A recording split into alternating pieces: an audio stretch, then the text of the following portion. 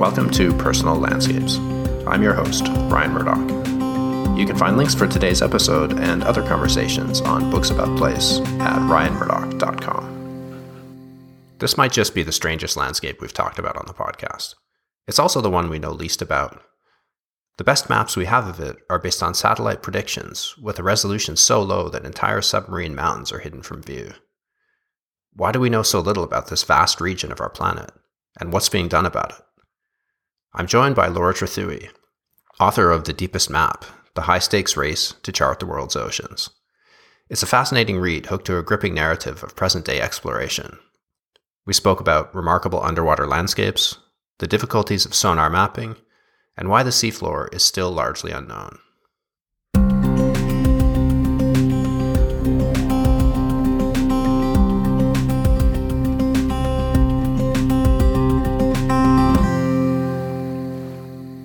So let's start with what we know about this strange place, or rather how little we know.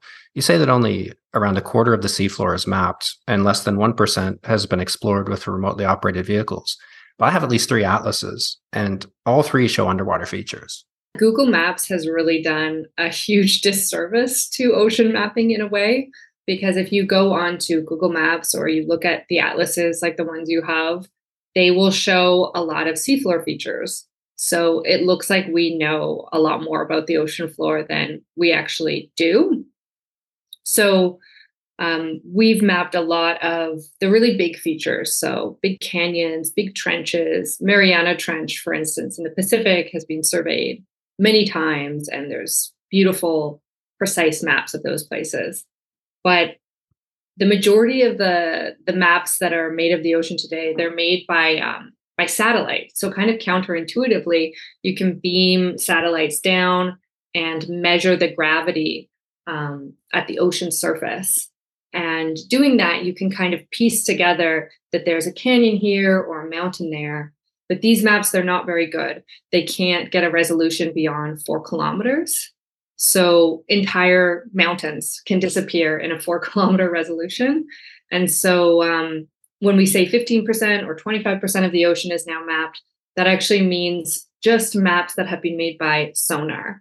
So that means a ship going out to sea, sending a ping down, and getting a return, and then being able to make an accurate depth measurement from that. And that's really still the best way to make maps of the seafloor today.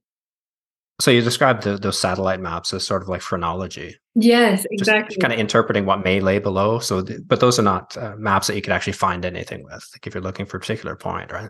Yes, yeah. I was quoting from another book there. So I don't want to steal the phrenology term, but I just love the way that science journalists described it. You can read the bumps and dips, and you can figure out sort of the tapestry of the seafloor from there. So we should say something about the geography of both the sea and the seafloor. You mentioned a few features, but first, the sea is divided into zones, right? According to depth. How does that work? Right. Okay. Yeah. So the sea is incredibly deep. So the absolute deepest point is in the Mariana Trench, just shy of 11 kilometers. And then it's sort of divided into different zones from there. And so that 11-kilometer depth that you see in the Mariana Trench, that's really, really rare. That's called the Hadal Zone. And that extends from, I believe, about 6 kilometers down to the absolute deepest depths. And those are like less than 3% of the sea. But usually the ocean is divided into kind of 3 separate zones. So there is that first zone that we all know about, and that is the sunlight zone. And it's very thin compared to the rest of the ocean. It's where there's still sunlight. And it's only about 200 meters deep. And that's where we swim and we fish and we dive. And then the next zone is called the twilight zone. And that goes from 200 to 1,000 meters deep. And that's where the sun starts to disappear out. And you're getting a lot of changing water pressure, and the temperature is changing. In 2014, an Egyptian special forces officer actually managed to visit the twilight zone. It took him 15 minutes to descend and another 13 hours to reascend, because he had to do these decompression stops along the way. or else his lungs would explode and he'd get the bends, serious bends. So that's the deepest humans have gone without any kind of equipment or gear. And then at the next zone, that's about 1,000 meters deep. That's where we enter the deep sea. And there's all light disappearing at that stage. And that's where you need a vessel to go beyond. And you need kind of a submersible that has a lot of fancy engineering and testing to be able to withstand the pressures of the deep. And then a lot of marine biologists, they actually don't like this 3-level distinction. They actually want to break down the deep sea into further categories because they don't find it specific enough. The deep sea, this third final zone, it accounts for 75% of the ocean depth. So it's huge, it's vast. So they break it down even further into the midnight zone. There's the abyss, and then there's the Hadal zone at the very bottom that I mentioned. That's named for Hades? Yes, exactly. So the hell, that hellish god is down there.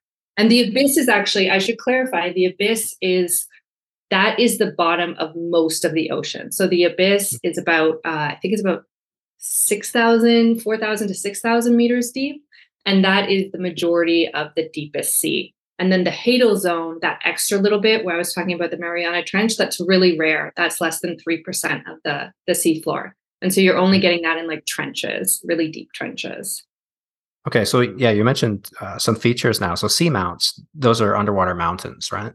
Exactly. Yep. Yeah. And they attract a lot of biodiversity and they pop up all over the seafloor, but they're really prevalent in the Pacific Ocean, lots of seamounts. Yeah, I was amazed to read that the Mid-Ocean Ridge is a 40,000 mile long underwater mountain range. That's incredible. Yeah, my editor actually tried to correct me on that because she was like, the diameter of the Earth, I mean, it's not that big. How can that be true? And I said, well, because the line wiggles. Yeah, right. And so it's going all over. It's not going straight. So it's just this jagged line that goes all over the Earth. And then you describe the abyssal plains as kind of the prairies of the deep sea. So what are they like? They tend to be quite muddy and they have a lot of sediment. So layers and layers of sediment where animals have sort of died and drifted down onto these vast underwater plains, underwater prairies. These are the areas that people tend to think of as being quite dead or devoid of life, not very interesting. But there is still very fascinating things down there. They undulate and they have smaller hills and mountains. And so what you would kind of think of as like the foothills of a mountain, you'll get that there too. So where they'll kind of lead up to a seamount. And they're really underexplored because we tend to skip over places that don't have geological features. So if there's not a cool brine lake or a cool seamount or something like that, it doesn't tend to attract as much attention. From the animals, but from people too. Animals tend to converge at places where there's differences in depth, or you have cliffs and that kind of thing. And humans too are attracted to differences because maybe we can mine them, or maybe there's animal life congregating there, and so they tend to get ignored. And you said trenches or canyons are where the action happens. This is where the tectonic plates meet. Exactly. Yeah. So you have these. At all these places where plate tectonics, those kind of seismic interactions between plates, that's where a lot of the geological action is. So in the Mid-Atlantic Ridge, that's where you have new Earth sort of bubbling out of the rifts and seams in that plate, in those interfaces between tectonic plates. And then all around the Pacific, you have the Ring of Fire, and you have old seafloor descending down into the core of the Earth. So yeah, they're fascinating places, and animals can, if they live in these kinds of trenches or they live on these mountains, they're incredibly destructive places. So if a earthquake happens or something like that happens in these trenches, the Puerto Rico Trench, for instance, had a massive earthquake in 1918. It is just cataclysmic for the animals that live down there. They all get wiped out, and a new ecosystem essentially starts again. I was amazed by what an active place this is. You mentioned underwater brine lakes. You talk about also exploding underwater volcanoes. More than 80% of volcanic eruptions happen underwater. Sizzling hot springs, fracturing and rifting tectonic plates, blown out flattened volcanoes, mud volcanoes that spew methane. And the weirdest one was an underwater waterfall, much bigger than Angel Falls. That's amazing. No, isn't that so cool? Yeah, that is near Denmark. This underwater waterfall that just some difference in temperature. You have some warmer water and some colder water, and they collide at this cataract, and a bunch of water just gets sucked down into the deep sea. And it's all invisible to us. We'll never see, most of us will never see this place. To put that in context, Angel Falls is what, 3,212 meters, and you said this waterfall is 11,500 feet. It's crazy, right? Everything in the ocean That's is amazing. just, it's double or triple the size of the features that we find on land. It blows my mind. So a large part of your book explores why we know so little about the deep sea. So I'd like to give listeners a sense of this by talking about a few of the reasons. So one is secrecy. In poorly mapped places like the deep sea, you can get some kind of military advantage on your rivals if you know more about the place than they do. And so because the ocean is a pretty poorly mapped place, that means that there's still a lot of military advantage in hiding maps of the seafloor. So, I've talked to scientists who, they're mapping in the middle of the ocean, and the military will kind of call them up and they'll say, yeah, don't map that because that's where we hide submarines. And, they won't care. They'll put it in their maps anyways, because they're mapping for science. But there's a lot of military value in knowing those secret spots where you can, hide submarines, or you can listen for any kind of military or Navy activity that's going on. And this has really come at the cost of science in a lot of ways. So I've heard statistics saying that the discovery of plate tectonics was delayed by 30 years because of military secrecy. So we could have known the shape of our planet and how it all fit together decades earlier if we hadn't been keeping maps from each other. And so that was the sort of point of the book, was to sort of encourage people to share, because there's so much more that we could discover out there if we actually kind of got past this secretive sort of hoarding maps phase that we're in, and that has really been around for centuries. That is the default position when it comes to maps, is to hide them. Also, you mentioned the exclusive economic zones around coastlines. So a country might want to hide that or exaggerate that. So you don't want somebody else to map it if you're trying to claim more territory than you're entitled to. Mm-hmm. So how does that work? Mm-hmm. How do these economic zones work? Yeah, so the EEZ, the exclusive economic zone, and I'm going to say Z because I'm Canadian. It's not Z. Please do. Yes, I've censored you otherwise. Bleep that part. So the EEZ, that extends, this is the area that's offshore of a country's coastlines. And so you get these different layers of authority that a country has over its water. And there's first 12 nautical miles. A mile is a little bit longer than a nautical mile is a little longer than a regular mile. And the first 12 miles, that is the country's exclusive domain. So they can really do whatever they want in there. And then the exclusive economic zone extends 200 nautical miles off the coastline. And your 12 nautical miles, it's included in that first 12 miles. And then there's the 200 miles after that. And within that EEZ, you can do more kind of resource extraction. You can do fisheries, these kinds of things. Ships are still allowed to pass through these EEZs, although there's a lot of debate over that in the South China Sea right now. We're seeing that the Chinese actually don't really want to respect a lot of the international laws around EEZs. But typically, you are supposed to be able to let research ships pass through, to let shipping happen. But there is some ways to extend your EEZs even further. So if you can prove that your EEZ is actually part of a continental shelf that goes out even further, you can claim up to 350 nautical miles of EEZ off your shores. And so there's a lot of debate going on in the Arctic Ocean over whether countries can extend this 350 nautical miles. So Canada's trying to do that. Russia's trying to do that. Denmark's definitely trying to do that. And it might be a case where all the countries have like a pretty reasonable claim to overlapping areas. And so, yeah, it's just not a very easy place to parse out. And you need a lot of mapping by sonar to make really precise measurements to say that, yes, this is my continental shelf and it belongs to us. And another factor too that has stopped the mapping of the ocean or prevented people from getting that interested in it, well, was disinterest. Like shipping routes. Shipping routes tend to follow the same ways around the globe, the same sort of sea highways, and those are well known. But the places right adjacent to it might not be. And the same for cables. When they were laying transcontinental cables, they want to know where those things are going. But beyond or outside the cable route, nobody really cared very much. Mm-hmm, mm-hmm. Yeah, something that was mind blowing for me writing this book was that when you look at where the maps have been made, they follow those shipping routes, and they follow those the places where fiber optic cables have been laid. And CBID 2030, this organization that I follow in the book, that is trying to create the first publicly available map of the seafloor by 2030. They've created this map where they show what's been mapped versus what hasn't been mapped. And the majority of the ocean is in darkness. And then you just see this little line of light go across an entire ocean.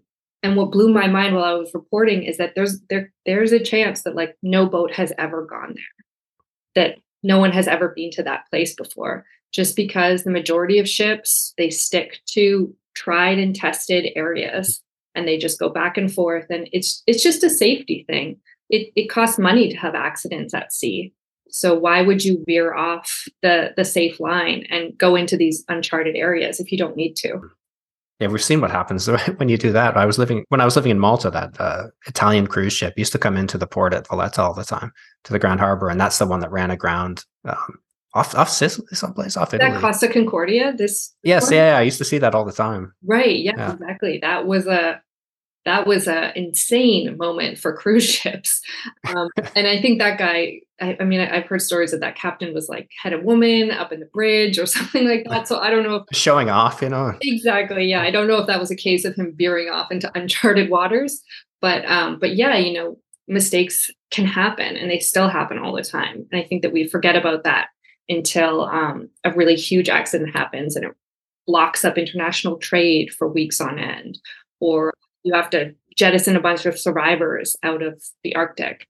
So yeah, this stuff still happens all the time.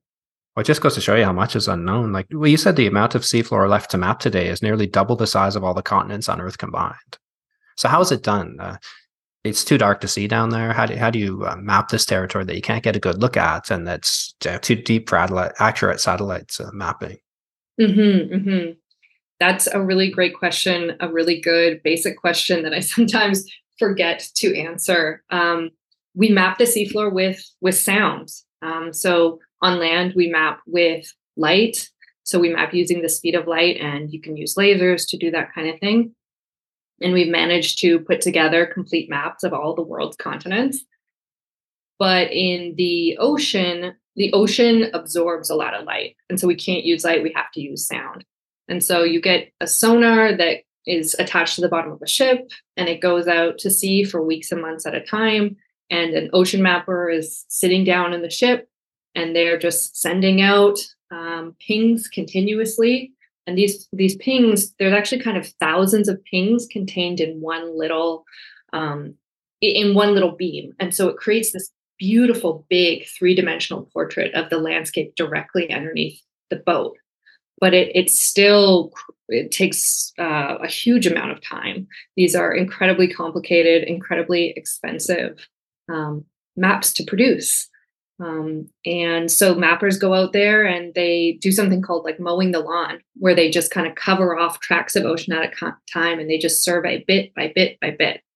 And so this helps explain why we still haven't mapped this place, because it's a really expensive.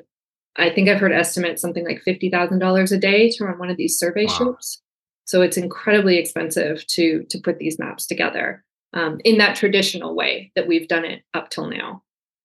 So single versus multi-beam sonar, what's the difference? Oh, exactly. Yes. I'm so glad that you brought that up. So yes, what I was just talking about there with multi-beam sonar is where you have a beam with multiple pings. So I forget how many pings is typically contained in a beam. But yeah, essentially you have this swath of tons of beams, and that is creating this almost vase-like shape that goes down into the seafloor. And this is really the best way to map the seafloor. This is what the military uses. This is what the government uses. Single beam sonar can also be really helpful, but it's typically used by ships and captains who just need one beam, kind of with one ping going directly down.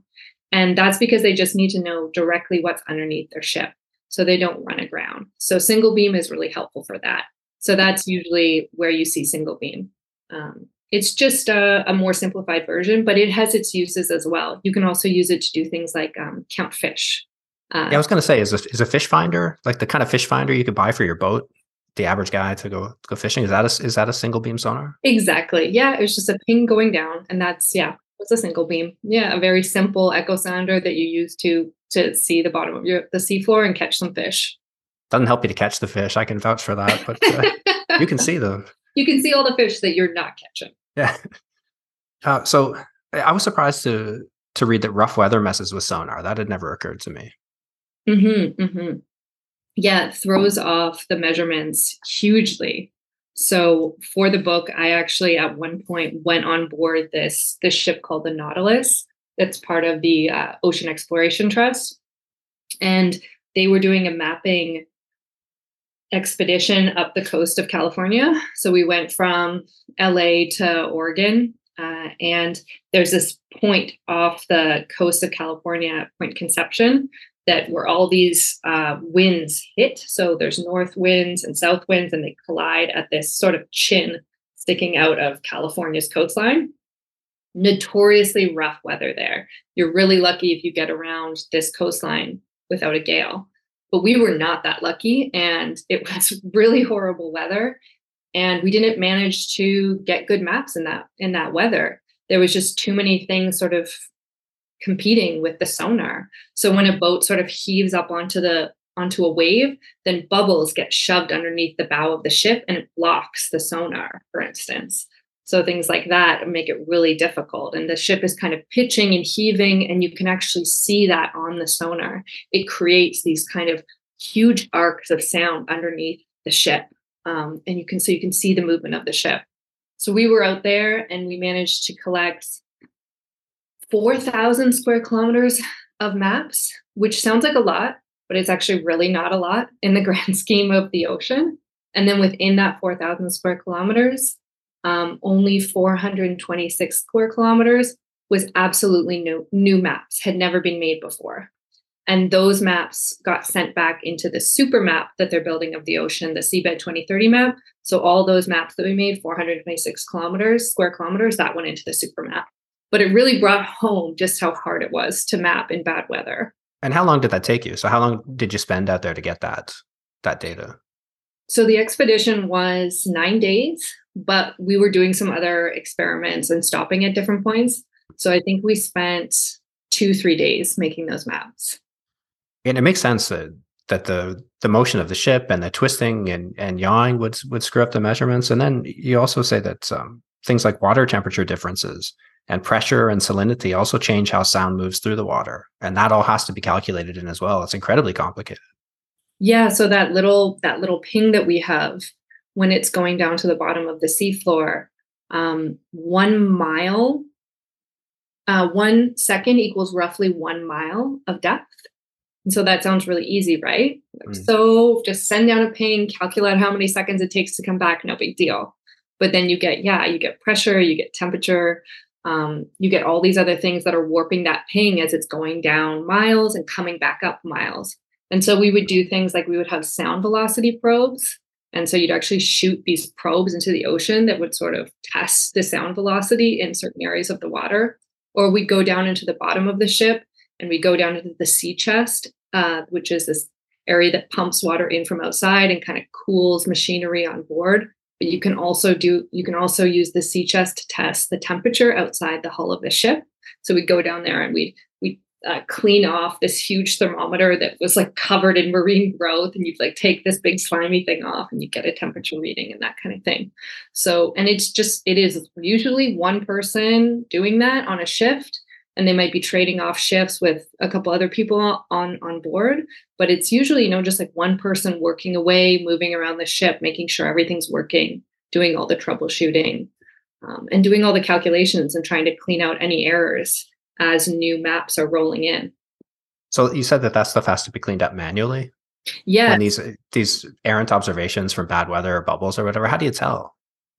Yeah. That was something that still blows my mind, that there's somebody manually going in and removing what's called flyers. So sometimes the sonar will hear a echo of another ping, for instance, or as I was talking about those swings in the ships that are creating lots of errors. So the ocean mapper starts to get a good sense of what looks like an error and what doesn't.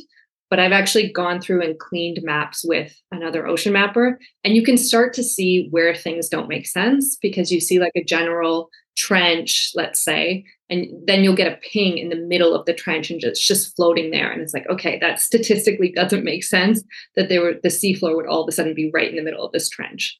So you start to get a good handle on what makes sense and what doesn't. But yeah, there is somebody cleaning those maps by hand. Wow. Another interesting bit of trivia too. You said that each night a swarm of hundreds of millions of plankton, squid, and fish rises to feed in the surface waters and then sinks back down during the day to hide from predators in the dark. And this is the world's largest daily migration of biomass. And the sonar also bounces off that, of course. Yeah, exactly. Yeah. So that's something called the false bottom. So they figured out this false bottom, I believe, during World War II, when they were doing kind of anti-submarine warfare tests off of California, and they realized that the bottom of the ocean kept changing during the day. And so they were trying to figure out, like, why is the ocean so much shallower at this point of the day, and then all of a sudden it gets deeper at this other point of the day? Like, is the ocean floor actually moving? But then, yeah, it turned out to be these critters that rise up to feed at night and then sink down during the day to hide from predators. And it's so big that it actually creates a false bottom. That's amazing. It's just such a massive movement of life, something you'd expect on the, in the north, the caribou migrations or something, but it happens daily in the sea. It's beautiful. Tell me, describe your daily life on the Nautilus. Well, I would try and compete with other people who are on board the Nautilus and try and get up at like a decent hour. Because these are ocean scientists who, when they're out at sea, they work really, really hard. So people are getting up usually 6, 7 a.m. in the morning, if not earlier. And you're going around and you're checking in on all the different teams and the research that they're doing. So when we were on an ocean mapping portion of the expedition, that was actually kind of a downtime for a lot of people, because we'd just be running the sonar and the mappers would kind of be going around troubleshooting things. But if we were doing experiments, then things really kicked up the pace. So then you've got teams working in shifts. You've got pilots working submersibles or working these remotely operated vehicles, and people are trading off different tasks. They're collecting clams or water samples. And then you'll go into a lab and everybody's like busily pipetting away and trying to get all their samples recorded as quickly as possible before the next one comes in. So there's just, usually about 3 or 4 different teams that are all moving around the ships and all have different priorities. And everybody's pretty sleep deprived. And then if this is also happening in really bad weather, then you also have people who maybe are seasick or whatnot, who are trying to just get through the day and not throw up on the person next to them. Did you get seasick? I did not get seasick, which was a huge delight to find out that I did not get seasick. That really would have ruined my career prospects. Oh, that'd be awful. So your book talks a lot about early attempts at mapping the sea. Tell us about the remarkable story of Marie Tharp. She's quite an interesting character. Isn't she fascinating? Yeah, she's this early figure in the history of ocean mapping. And she kind of comes up during this post-war, Cold War phase. She's working at this institution called the Lamont Doherty Earth Observatory that is stationed in upstate New York. And she's kind of a weird character for her time. Like she's a divorcee, she's single, she's a woman working in the sciences at a time when women were not really well received in the sciences. But she's clearly really smart and she wants to do something with her life. And so she kind of falls backwards into cartography. And she's working there at a time at Lamont Doherty where it's kind of the right place and the wrong. It's the right place and the wrong place for her, because there's a lot of amazing maps coming in from the ocean at that time because of the Cold War. So there's just reams and reams of seafloor maps that have never been done before, and she's a cartographer and she can actually painstakingly plot all these maps out. So there's so much to work with.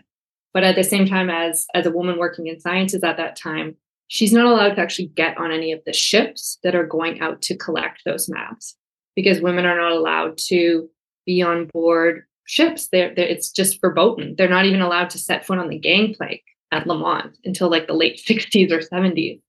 So she has to figure out a way to get around this prohibition. And she ends up forging this sort of part scientific, part romantic partnership with this other really smart scientist, Bruce Heezen, and he's incredibly ambitious and he wants to pursue all these ideas that he has about, he believes that the earth is expanding. And so he's going out and he's collecting surveys across the Atlantic, and he brings them back to Marie, and she's the one who kind of puts them all down on a map. And as she's putting together this map of the Atlantic, she realizes that there's a little ridge that's happening at the same place on every single map.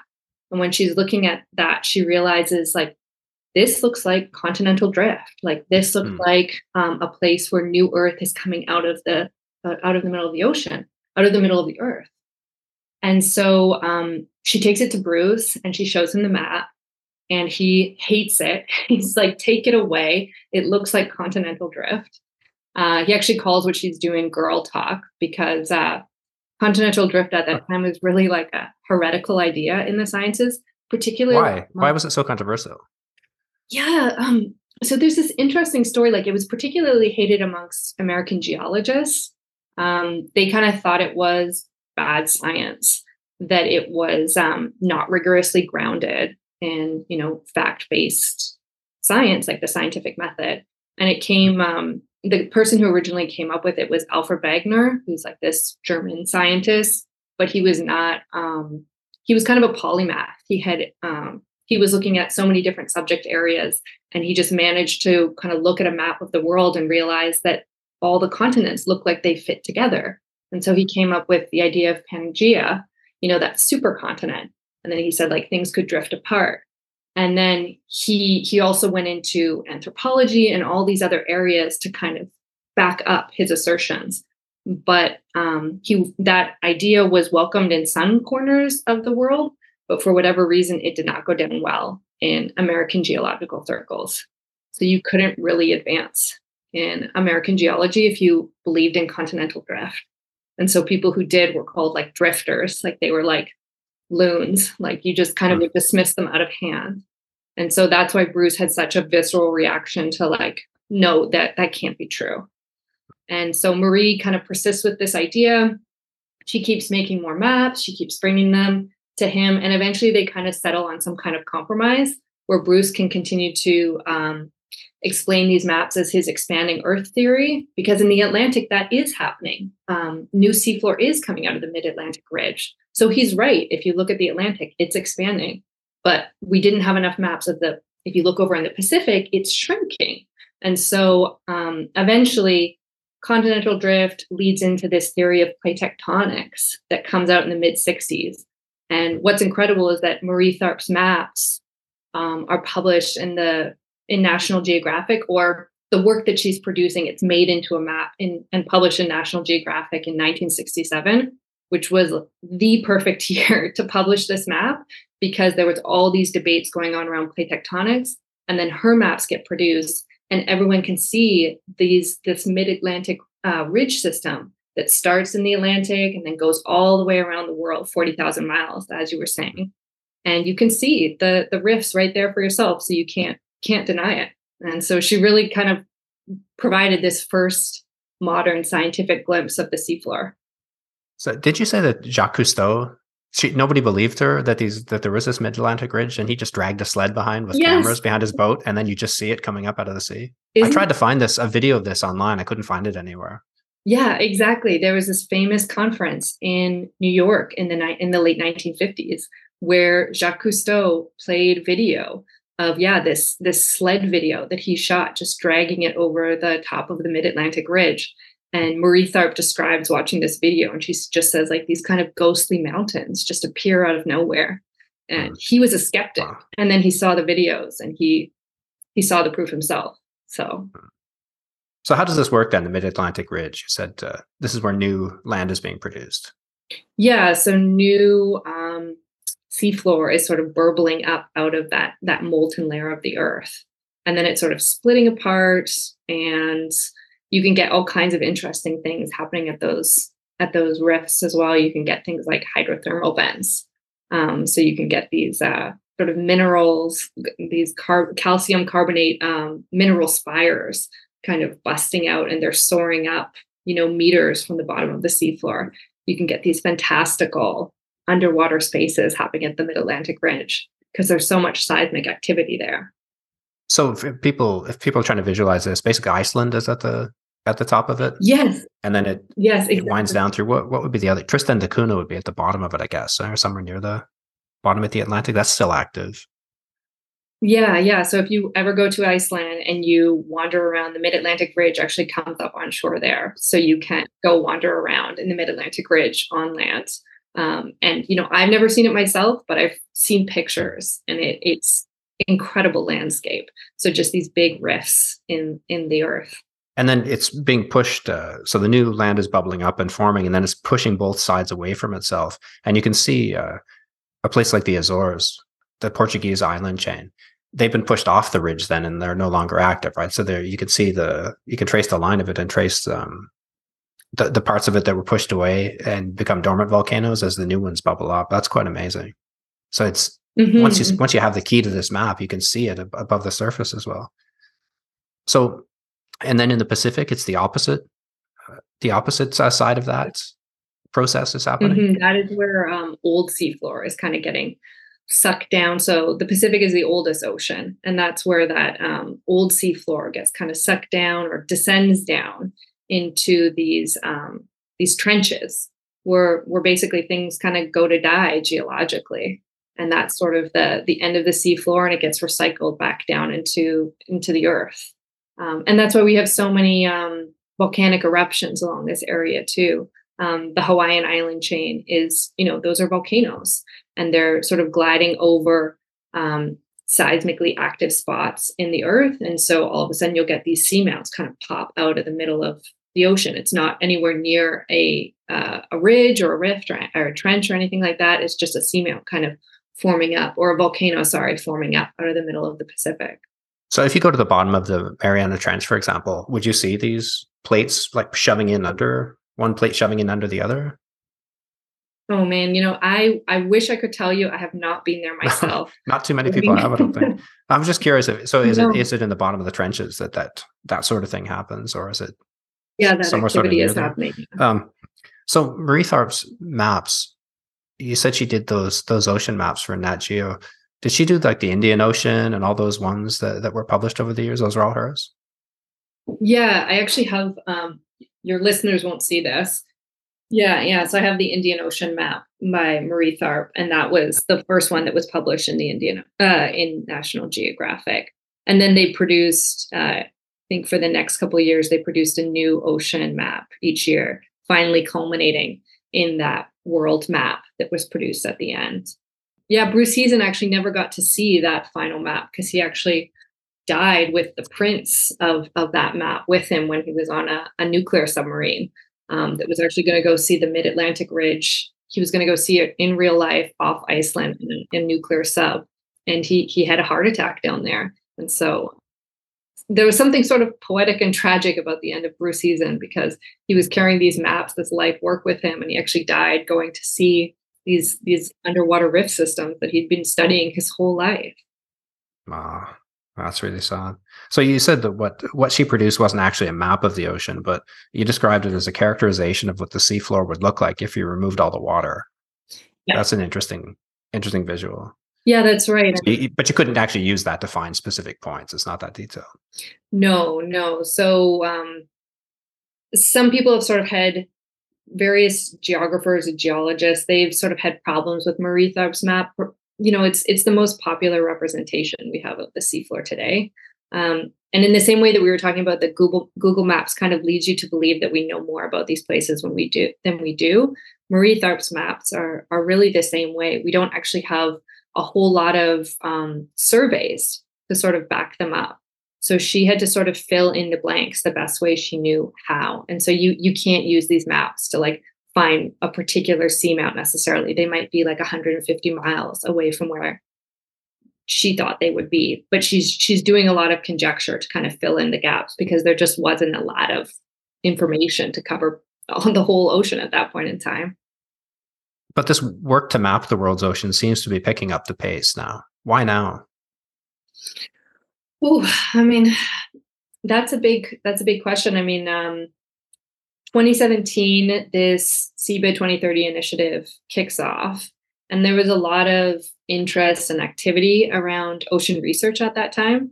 So throughout like the kind of late aughts, early 2010s, there was billionaires and millionaires all of a sudden kind of buying up ships and founding ocean research institutions. And then at the same time, there was a lot of devastating reports coming out about marine health. So, this many pounds of plastic are going to be in the ocean and the fisheries are going to collapse. And so there was just a lot of interest all of a sudden kind of building around the ocean.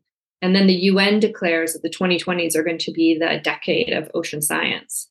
And so CBID 2030 decides, they're going to get in on the action too. And they decide that this is the right time to pitch this initiative to finally map the entire seafloor by the end of 2030. So by the end of this ocean decade that the UN is pitching.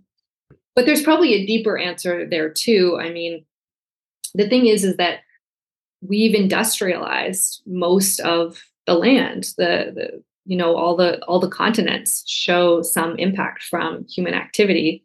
And there's still parts of the ocean that just don't have any human impacts. Like I think 13% is still classified as like absolutely wild, no human impacts. And so it makes sense that as we're kind of getting to the end of the resource extraction we can do on land, that we would start to look offshore. And so I had ocean mappers say to me, that the future is offshore, that we're heading into the industrialization of the ocean. And so it makes sense, if you're heading into this new period of ocean industrialization, that you need maps to sort of pave the way and to show people where to go. And this is a mostly unexplored, uncharted realm. And so it makes sense that mapping activities are sort of kicking off right now. But you said it's also competing with space in terms of funding, and that space seems so much more exciting, sending ships to Mars or people to Mars, which is a desert planet, which appeals to me. But there's so much we don't know that right here outside the door. Yeah, exactly. So I was sort of portraying the ocean as being, getting all the money, all the funding, all the research, but it really pales in comparisons to space exploration. Like the amount of money that we sink into the ocean is really peanuts compared to what we put into space exploration. And so I think there was some number that like the dollars that NASA spends on space exploration, it's like $150 to $1, $150 for $1 of ocean exploration. So it's really different numbers. And yeah, that was something that always kind of bothered me and sort of kicked off the beginning of this book, because I appreciate space. I like looking up at the moon and the stars and that kind of thing, but I'm really more of an ocean person. And I never really understood why people gravitated to space so much, especially because this place doesn't impact us that much, like Mars, whatever. It's never going to have an impact on my daily life. while I can go to the ocean and I could go swimming and diving and those things, I care about those things a lot more. So I never really understood it. And then there's this cliche, that we care more about or we know more about the moon and Mars than we do the seafloor. And I'd heard that cliche a million times. And it always really bothered me because I was like, why? Why do we care more about space than we do the ocean floor? And then I started to kind of dig into that cliche a little bit more. And I found out that it was really about mapping, that we'd mapped the moon and Mars perfectly, but that we hadn't mapped the seafloor. And so that really directed my attention back into mapping. Like, why don't we care about this space? Yeah, that's really amazing. So people like Seabed 2030, they have to get quite innovative given this scarcity of funding or the competition for funding. So you say they're trying to bring all the maps of the ocean together into one giant map. So they're trying to get this data out of the militaries that have been hoarding it forever. They're getting data from ships, regular ships that are puttering around the shipping routes. And what about crowdsource maps? Where does that come in? Right. Yeah. So crowdsourcing was one of the ways in which Seabed 2030 thought that they'd be able to finish this map in time, that they'd be able to make this deadline of 2030. So they've made a lot of progress asking various countries to donate maps that are in their vault. They've managed to take the map from 15% up to 25% in the last 6 years. So they made a lot of progress. But crowdsourcing is really, really helpful in these really remote parts of the world. So places like Pacific Islands or the Arctic or Antarctica, although there's not a whole lot of people who live down in Antarctica. But what you can do is you can kind of recruit locals to put a data logger, hook it up to that fish finder that we were talking about earlier. You can hook up a data logger onto your echo sounder. You can go out and say a fisherman or a tourist boat or whatever. They're kind of going around doing their daily stuff. And at the same time, they're building a map of the seafloor. So those people can actually just opportunistically contribute to Seabed 2030. And so crowdsourcing is maybe not going to be the key to finishing this map because there's so much ocean to cover, but it's really helpful in these remote locations. But it's a good way to get people interested or get them to care about it as well, because you give people a stake in it and they feel like they're contributing it, even if it's just a small part. You care much. It's like when you travel to a place and you care much more about what happens to it afterwards, kind of pay attention to it. Your trip to Nunavut was a great example of that, this kind of community level map making. That's a place I'd love to go. Yeah, exactly. Yeah. So for the book, I went to a small village, really. It's 3,000. I think it may be classified more as a hamlet in Nunavut called Abia. And it's on the western banks of Hudson Bay, which is a huge undermapped bay in the Arctic. That surprised me too. Yeah. Exactly. Like it's a massive bay. And we're probably, we're years away from finishing that. So this community in Nunavut, they have never had good maps of their shorelines, and they're having a lot of accidents up there.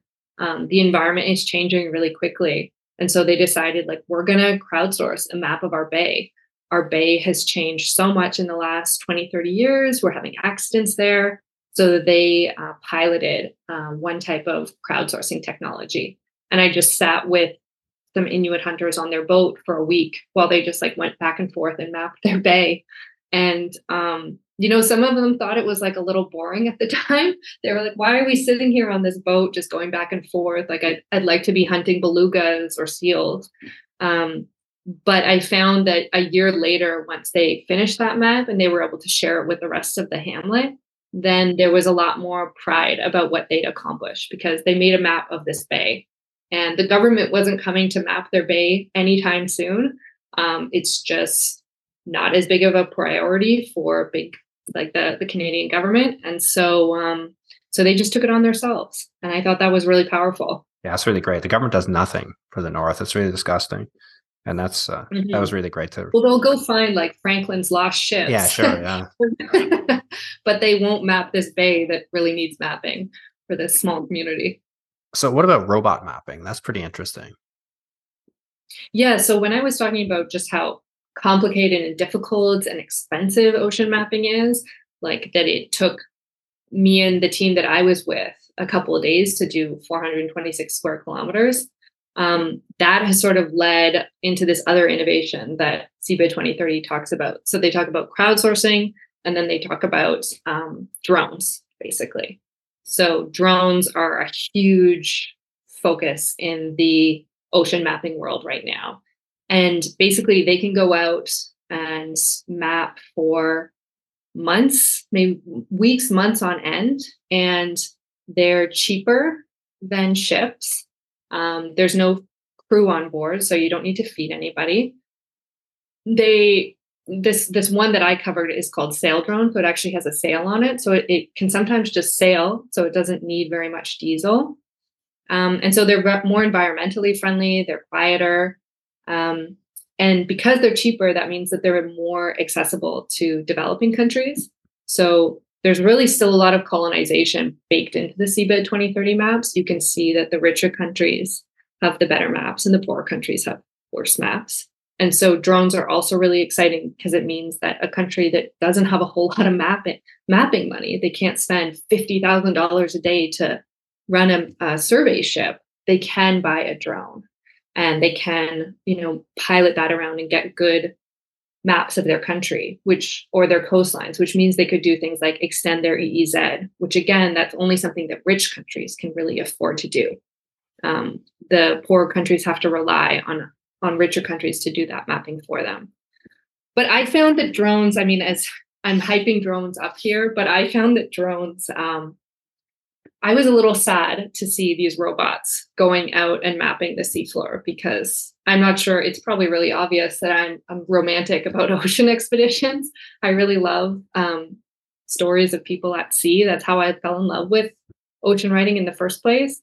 And so the idea of these robots doing that kind of on the ground discovery, being out in the field and making all these incredible discoveries, that struck me as a little bit sad because this is the stuff that Jules Verne and those sci-fi writers at the turn of the century used to dream about doing. And we were going to go let a robot do that. And I just thought why would we give that up? That's such a cool job. Well, that's just the beginning. We're going to be working for them pretty soon, I think, within our lifetime. So are these maps being fed into the Seabed 2030? These drone maps? Mm-hmm. So the company that I covered in the book, it's called Sail Drone. They did a collaboration with Seabed 2030, where they sent the drone back to Hawaii and back, and they chose a track line. You know how we were mentioning that there's certain shipping routes that these ships follow and they never deviate. So they purposefully chose a route that no ship had ever gone, and they sent the sail drone out to Hawaii and back, and it successfully got there. It took a bunch of various biological measurements on the way, and then you had somebody back on land tracking it to make sure that it arrived safely and came back. And so Seabed 2030, wherever they can, they try and piggyback on these kind of drone expeditions and try and get the maps that they're creating. That just reminded me too.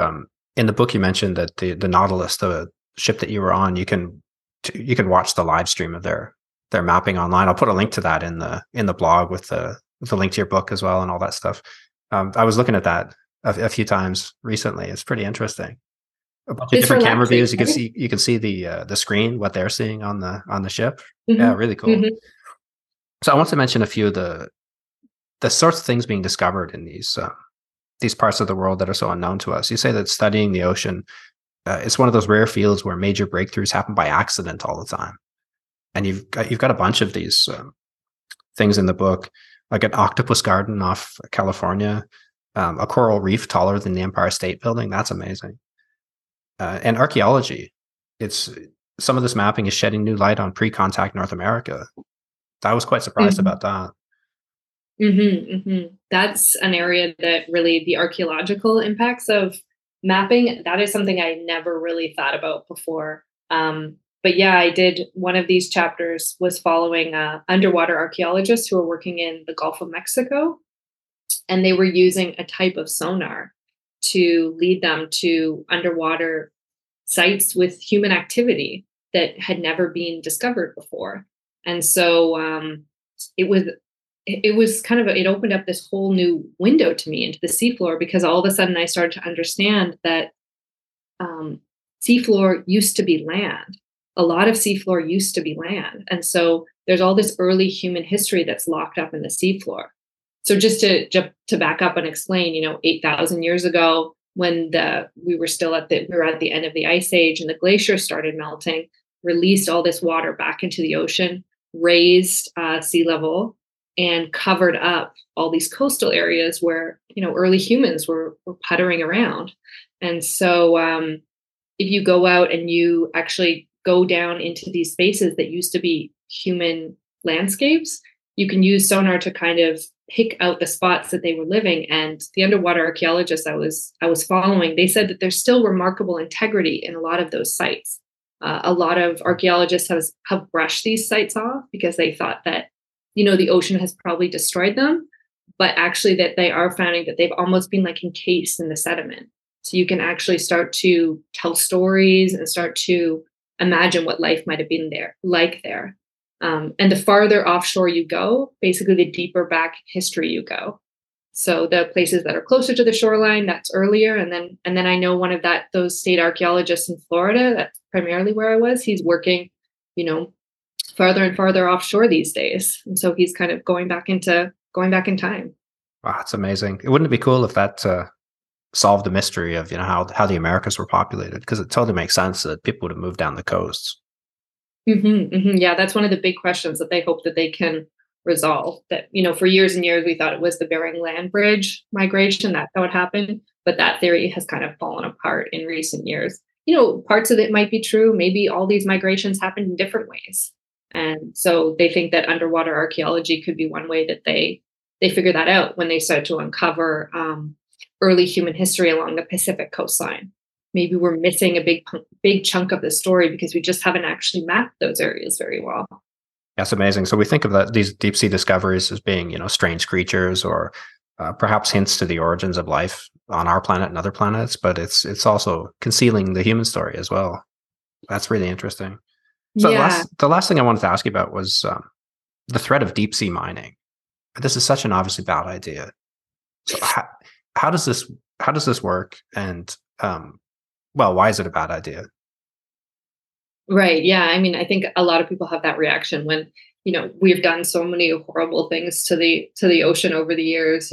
We've had really destructive fisheries industries. We've dumped old nuclear waste down there, all kinds of things. And now we're thinking about mining the seabed. So yeah, so the reason why this is such a bad idea is because the area that the miners are primarily interested in is actually something that we were talking about earlier in the podcast, where we were talking about like abyssal plains. So the abyss, like those flat, muddy, prairie-like areas of the deep sea.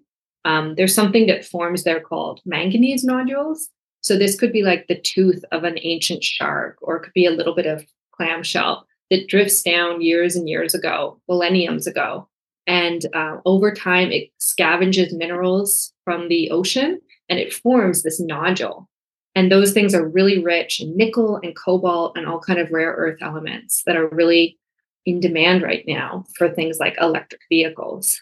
And so deep sea mining proponents are really hyper focused on this area called the Clarion-Clipperton Fracture Zone, which is in the Pacific, halfway between Hawaii and Mexico. And it's huge. Just like everything we've been talking about, waterfalls, whatever in the ocean, mining sites are vast. This one is the size of Europe. And the plan there would be to lower some kind of nodule collector that's like the size of an army tank, roughly. And then you'd lower it down onto the seafloor and it would sort of plow across these muddy plains, crush everything underneath it, and then scoop up the manganese nodules. And then they get pumped up to the ship that's waiting at the top via these risers. And then the nodules get plucked out and the tailing waste gets pumped back down into the ocean. So, I mean, right when I describe it, I think you can probably pick up some of the places where the environmental concerns are. But the big one is the plumes, is this toxic dust that could spread over the ocean for the miners say it's only going to be maybe a dozen kilometers, but there's a lot of skepticism around those claims. Like it could be, who knows? There's no borders at sea. So it could spread for miles and miles and miles. We don't know. So it's just a huge experiment on a vast scale. And there's a lot of scientists, 700 some scientists have now come out and signed a petition saying to please halt this huge experiment so that we can actually study this place a little bit longer. And a bunch of countries and companies have signed on for moratoriums or pauses on deep sea mining.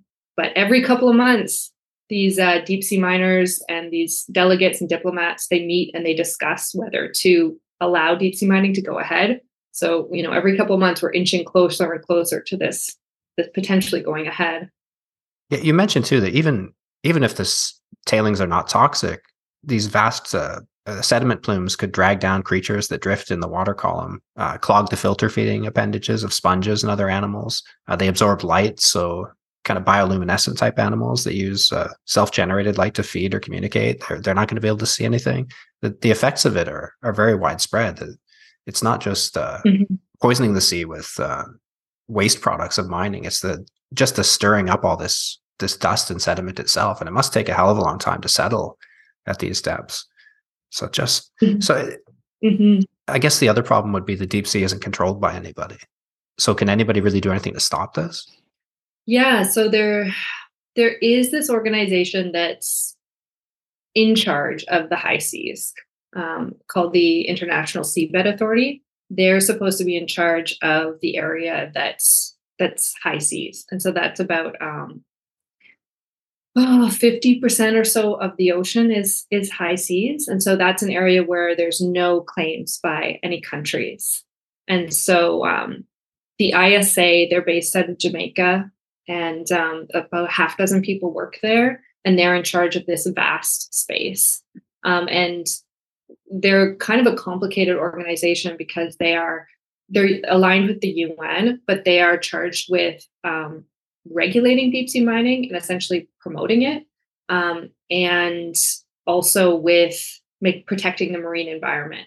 And so this organization was formed 2 decades ago, at a time when we didn't know as much as we do now about the life that lives there. And so the ISA is really trying to catch up to what the environmental impacts of deep sea mining are going to be at this time when there's a lot of strain. As I mentioned, the industrialization of the ocean is really picking up. And so the ISA was sort of formed at a time when, it was formed at a time when we didn't know as much about the ocean. And so there's a lot of pressure on this group to either permit mining or to stop it. And so that's where these delegates and these advocates and proponents or opponents of deep sea mining, they all meet every 4 months to kind of hash this out. Well, hopefully it'll be too expensive and difficult and unprofitable for this to ever happen on any practical scale. But I think that's a good place to end. I really enjoyed the book. It's called The Deepest Map again. And we didn't even touch on so many things that you've included there. I didn't want to spoil the narrative. There's a really cool narrative tied to ocean exploration and the attempts to reach the deepest point in each ocean that really carries the story along, and other stuff too, like the complicated issue of naming discoveries on the ocean floor. That's pretty interesting. So there's so much more here to discover. So I hope readers listeners pick it up. But thank you for your time today, Laura, and for telling us about a world that's as strange as any distant planet, but much closer to home. Thank you so much for having me. Thanks for listening to this episode of Personal Landscapes. If you like the podcast, please give it a rating on iTunes and subscribe through your favorite app. You can find links to today's podcast and more conversations on Books About Place at ryanmurdoch.com. You'll also find a donate button if you'd like to contribute to the costs of the show. All donations are greatly appreciated.